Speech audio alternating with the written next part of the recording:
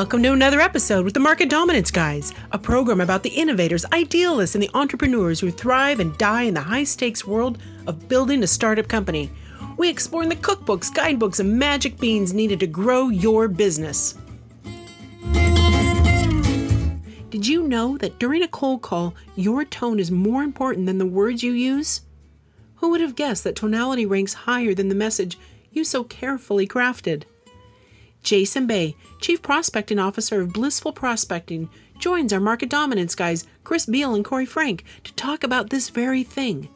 How a sincere tone communicates authenticity, which is so important when attempting to connect with your prospects. The guys also discuss how preparing and practicing cold calls can put you at ease enough that you are then able to concentrate on listening to the other person in the call, your prospect. According to Jason, if you really listen to your prospect's tonality, you'll hear what they are thinking but not saying. You've got to be so used to delivering your message that you're not thinking much about what you're going to say. That way, you can really be tuned in to the other person. We'd like to suggest you tune into this Market Dominance Guys episode to learn even more about how your tone of voice tells all.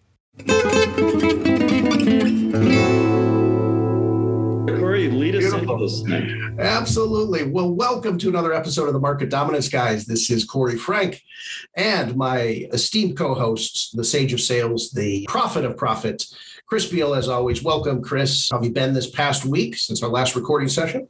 Oh, this has been a rocking week. It's been wild. I think I've had 5 new ideas, 2 of which were worth not throwing away this week. It's really something. And I understand, not to disclose too much for the audience here, but for competition is about to weep. I have a premonition the competition is about to weep here in the next few weeks with all the deals that certainly Connect and Sell has been dragging in this very profitable and high velocity Q4, correct? Yeah, Q4 tends to be good for us. And I think this one is going to be pretty unusually good. So yeah, it's a lot of fun. Yes. And so today we have, I think, the butteriest, is that a word? Butteriest voice in the business. We have Jason Bay, CEO of Blissful Prospecting, as our guest in the studio. So welcome, Jason, to the Market Dominance Guys.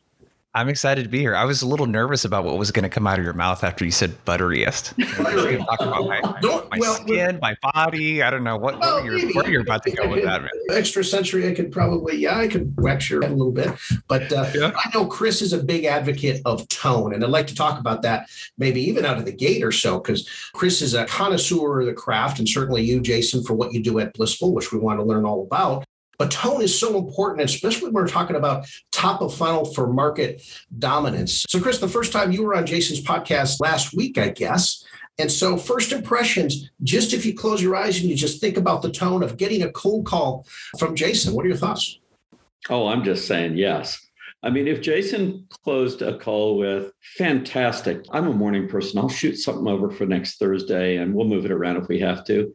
He's going to get like 130% of the people he talks to saying yes, 130%. He'll invent new people will come over and say, did I hear that correctly? I want in on that meeting too. That's what it's going to be like. And it is, I mean, I'm deadly serious, by the way, that tone is everything. In fact, I was talking with Jeff Hatfield the other day, and Scott Webb's partner in crime over there at Hub International.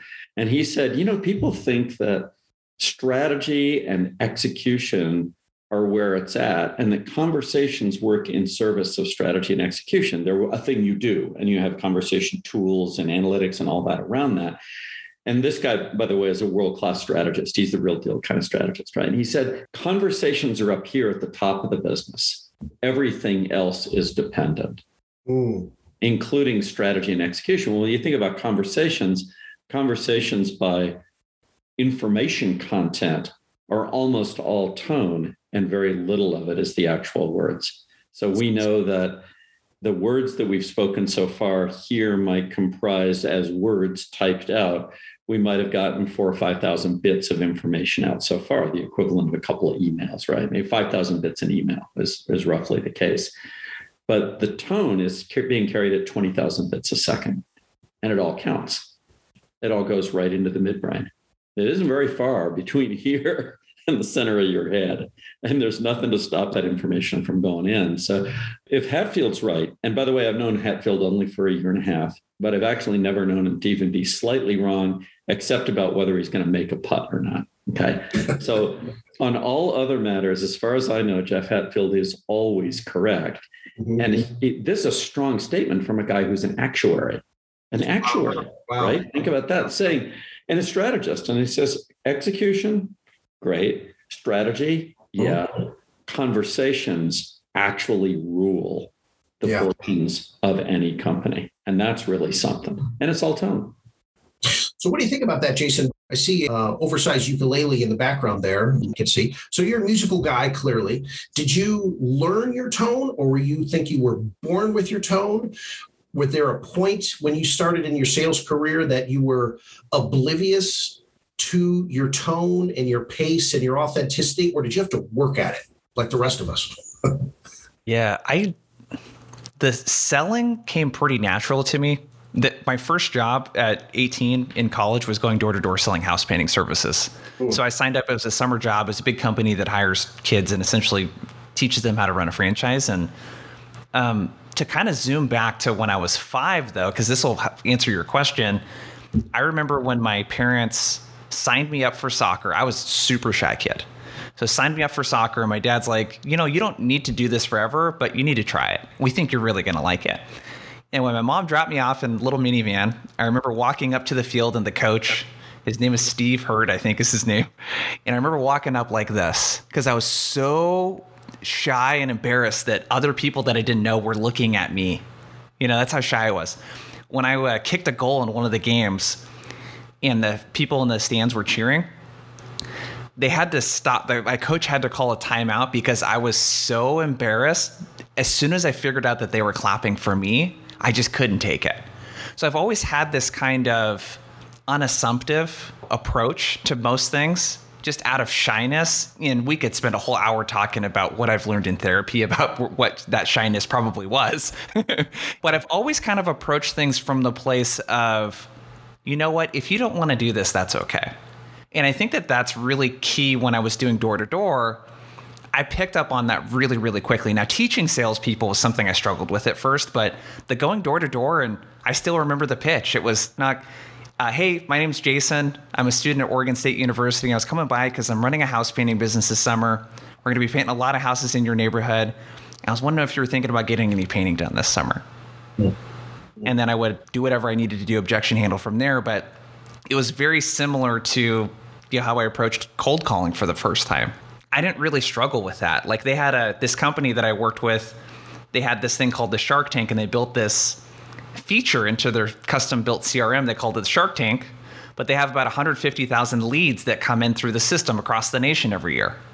And what they would do with the Shark Tank is they found a way to compile the data, much like we would in lists, with people that signed up for estimates that didn't book a paint job, right? People that signed up for estimates that never got an estimate. And we would call through this. And I don't know, I was never really taught how to actually make the call. I just thought, hey, I'm going to introduce myself. If the person doesn't want to do an estimate, that's okay. But I'm just going to kind of come in and tell them that I would like to stop by their house. And if they don't want me there, that's okay. I think a lot of the tonality, looking back, and what I try to teach now is, I think your mentality really drives a lot of your tonality. When people try to fake their tonality and try to make their voice sound a certain way, I find that that's a lot harder than just coming from a place of, you know what, I did a lot of research on you. I don't really need you to talk to me right now. If you're open to, I would love to. You can even hear it in my tone right now. So that's kind of how I think it came pretty naturally. To me, teaching it was much harder. Well, this is a microcosm of how you sell on the phone, and certainly from watching some of your podcasts and your content on LinkedIn, I think it is. It's that you're a three-dimensional sales professional.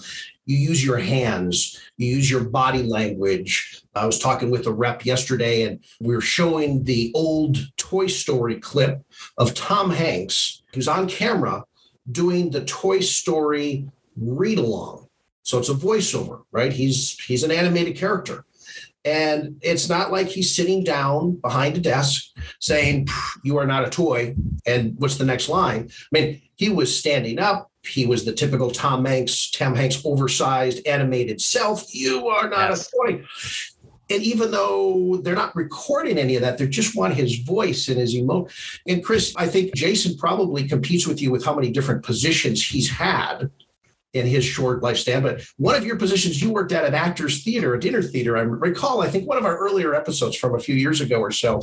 And you probably got a front row of how actors, and certainly you did your share of door-to-door selling. Is there something to this actor door-to-door selling face-to-face and using that to translate well on the inside and for phones?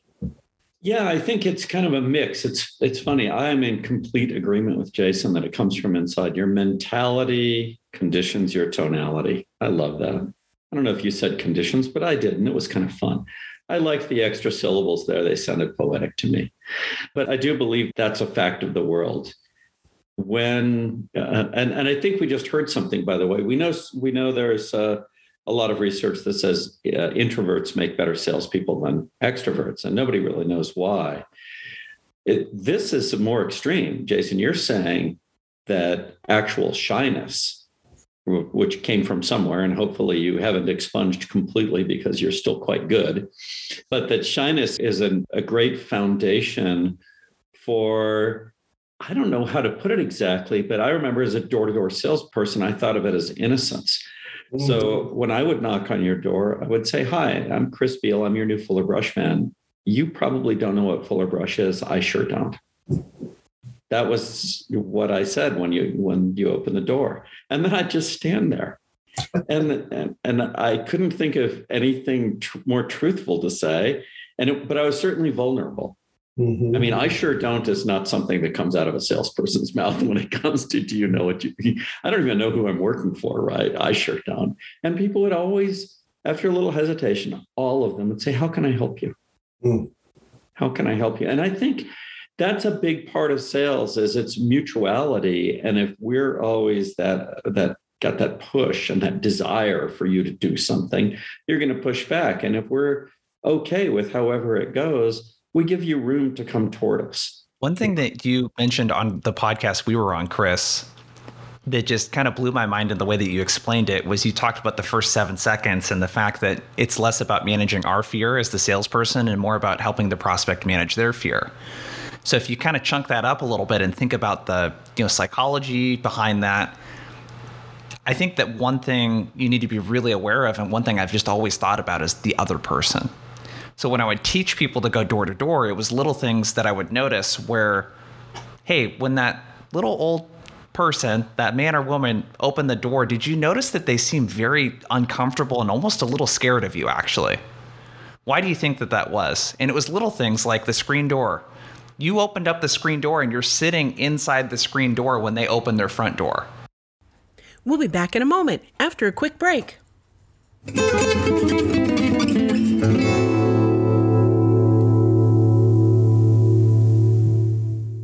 Connect and Sell. Welcome to the end of dialing as you know it. Connect and Sell's patented technology loads your best sales folks up with 8 to 10 times more live qualified conversations every day.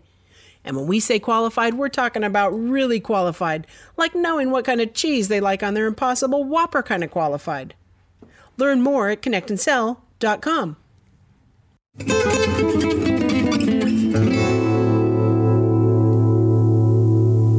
And we're back with Corey and Chris. Don't do that. How would you feel if someone was up in your face? And I had this guy, he's a football player at OSU. He's 6'1", 210 pounds. He's a huge dude, and the person was clearly scared of him at their door. It's this person that they don't know.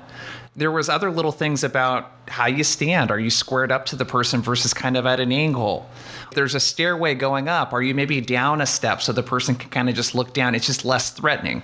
Yep. And I think that the sitting in the other seat of the other person and just thinking about what is it like to be on the receiving end of what I'm doing, just being conscious of that is going to drive a lot of your tonality. If you're thinking about the other person and how you appear, how you sound, how you're coming off, that's a really big part. And the second thing I'd add to this is something Ryan and I talked about, was I want to come off as a peer. There's a lot of stuff I've seen and heard content-wise out there in cold calling where you want to act lost.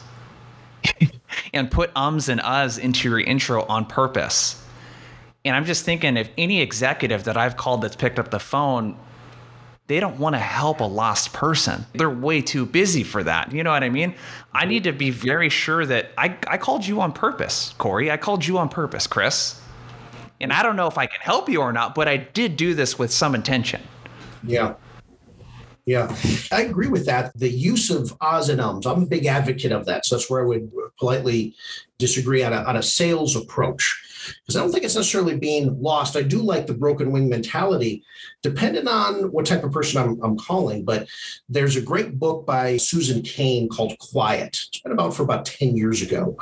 And she quotes a University of Michigan study where they had a team of survey interviewers just doing public surveys at the university under the guise that the most successful interviewers, the ones who convinced respondents to stay on the line and answer the most questions, spoke moderately fast and paused occasionally with filler or kind of statements.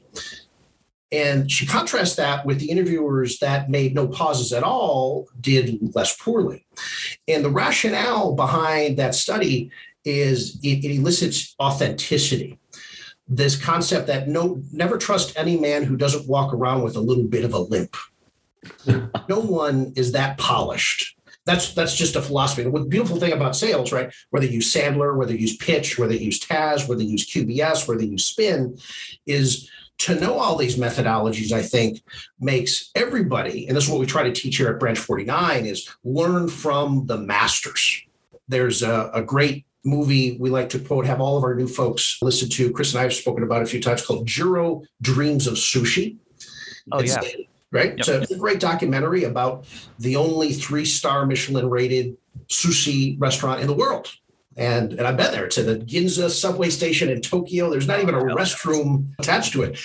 And Joel Boucheron, the other esteemed 3-star chef, best restaurants in the world, and Ramsay, talk about the same concept that Jiro does. And I think I hear that in both you, Chris, and Jason, is they don't hire chefs and teach them how to cook. They hire chefs to teach them how to taste first.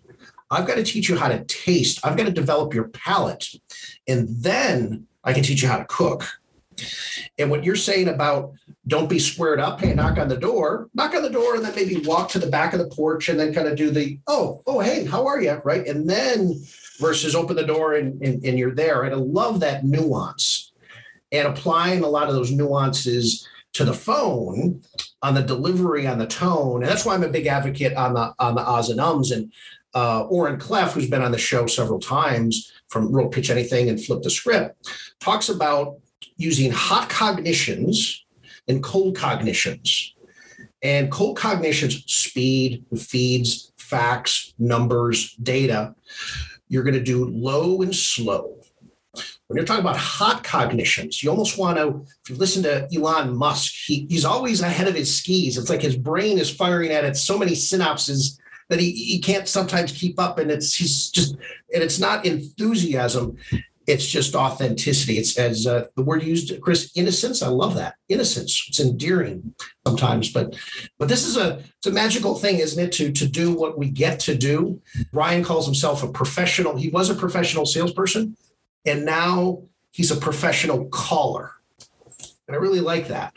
So what are you guys' thoughts on that? Because that's something that, are there natural callers, or do you have to go through this tasting school first before you can really get to the promised land in selling? We've taken up training people on, and I think training is a funny term, but it actually is in this case, on how to experience a great cold call by doing one. And when you really think about it, it's more of a tasting experience than it is a cooking experience. We do all the cooking. Right? We cook up the script. We describe and have them practice what the different parts are about. But there's a funny thing about the sense of taste, so to speak, in sales, which is we can't taste unless we're under pressure. We taste nothing in a sales situation unless it's real. And so we can role play all day long. And then as soon as we're in the real deal, we're not that person anymore. We're somebody else. So we need to learn to be ourselves. That is to taste authentically, so to speak, when we know that that dish we're tasting is going out there to a very, very particular kind of customer, the kind who shows up at that 3-star restaurant and send stuff back if it isn't plated quite right, much less if it doesn't taste perfect. So I think that that's actually what I feel like we do in flight school. I love that analogy, is we let people experience the taste of a cold call by doing it under pressure. Then when they go off and they're doing it themselves later, there's something to talk about when they get off the beam, so to speak, when they drift. Mm-hmm. There's something to talk about because they're actually aware of what it tastes like to do it right. Yeah. And yet until you get there, it's like, unless you're under pressure performing in sales, it is like an actor. It's like playing a musical instrument. I play very differently when my audience is me. I play a little bit differently when my audience is Helen. I play poorly when my audience is Shelley's boyfriend, Dave, who's a master pianist. It's all it takes, right? Because you put enough pressure on me and that ease of being myself at the piano dissolves. Mm-hmm. And so practicing under pressure, I remember this when I was a young pianist. The hardest part of getting ready for a big music competition was figuring out how to put myself under enough pressure to break my ability to play that particular piece, which I had now overlearned. Really? And it was very, very hard to find. I once had the luxury in Phoenix of having Liberace show up. Really? Oh my gosh. 10:30 at night at this piano store where I'm practicing, because it's the only place I could find this particular piano that was identical to the one that I was going to play at Grady Gamage. And Liberace shows up, like, to buy a piano at 10:30 at night. And I don't know what people, who in this audience even knows who Liberace is. He's a very flamboyant guy and wore a lot of rings and kind of some sort of outrageous clothing and all this to others, right? To him, it was just who he was. But he's truly, truly a master pianist. This guy is like off the charts good. And it was so valuable to me because Liberace walks in and asks me, what are you playing? And now I've got to play this Bartok piece. Oh my Liberace. Wow. And it actually is what prepared me for the competition. All the other work was worth nothing other than the overlearning, but the pressure was worth everything. And I think that, being yourself under pressure is true mastery. Yeah. That's how that's when you're a master. It's not what your performance is under pressure. It's just, can you be yourself under pressure? Imogene Coca told me this at that dinner theater one night. I said, how can you be so funny on stage? And she says, I've done it so much that I'm still me. Mm. That's beautiful. Yeah. I think the practice piece is so important, and like being able to get your reps in so you don't have to think about what you're saying. That's where, when you've been doing it long enough, when I get in the zone the most is when I'm doing a training call. And sometimes it doesn't happen and it's kind of frustrating because I'm just distracted or off for some reason.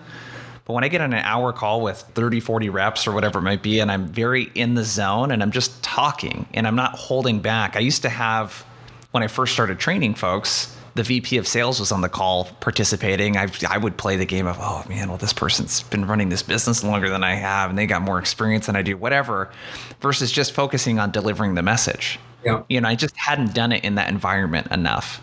And I think it's totally the same with cold calling, like you're talking about, where have you just gotten in enough reps to not have to think about what you're going to say so much and really listen to the person so that I can hear nuance in their tonality. One thing I ask reps a lot and challenge them on when I talk about cold calling is one of the 3 things that you need to do is actually get better at listening. You're not a very good listener. And there's a book called You're Not Listening. It's prescribed reading from my wife. But one of the things that she talks about a lot in that book that's kind of interesting is, and when I ask reps is, what is this prospect thinking that they are not saying? So when someone says in a cold call, we're not interested, or we already have one of those, we already do that, I'm busy, can we talk next year, whatever it might be, are you really listening to the words and the tonality that is behind that? Mm-hmm. You know what I mean? Yep. If there's so much more nuance behind that. I worked with another company, it was a staffing company. The question they would get a lot is because they don't want to be branded as a staffing company because it's more of a software platform that they have where staffing is just kind of a component of it, but they get lumped into the staffing category a lot. Yeah. And I asked them, so when people ask you on the phone, oh, are you guys a staffing company? What's the question behind that question? Because they're not just wanting to know, are you a staffing company? Because you could just say, no, we're not. Here's what we are instead. I want to answer the question that they're not asking. Mm-hmm. The question that they're not asking, I mean, there's a lot of them, but really what they're asking is, well, we're already trying to fix this problem. And I think it's doing the job right now. Why would we want to do something else right now when this is working? Or maybe they're wanting to know about your credibility because you called and you're this random person that they've never talked to before. You need to answer those questions when you're answering that question. You know, you need to really think about what are they feeling? What is the question behind this question? What are they thinking that they're not saying? Like that type of, I don't know if you call it tactical empathy or whatever you want to call it, but that's the type of stuff that you can do when you've gotten your reps in and you're not thinking so much about what you're going to say and you're really just tuned in to the other person. Well, it's developing trust, right, Chris? I think talked about that several times, is that sometimes you have to like something before you even understand it. And part of getting to that like certainly is trust. So that's why I think we led off this call with truly something that was very, very evident, which is your tone. I think the authenticity and that the tonality says, listen, I may not need your product, but I like what I'm hearing. I'm not threatened by what I'm hearing enough to say, I can ask you a question. Well, are you guys like X or are you guys like Y? Versus sometimes, as we've all heard, it's happened to me, folks will hang up on me even before I get past, 27 seconds, as clearly I was off. Maybe they were having a bad day.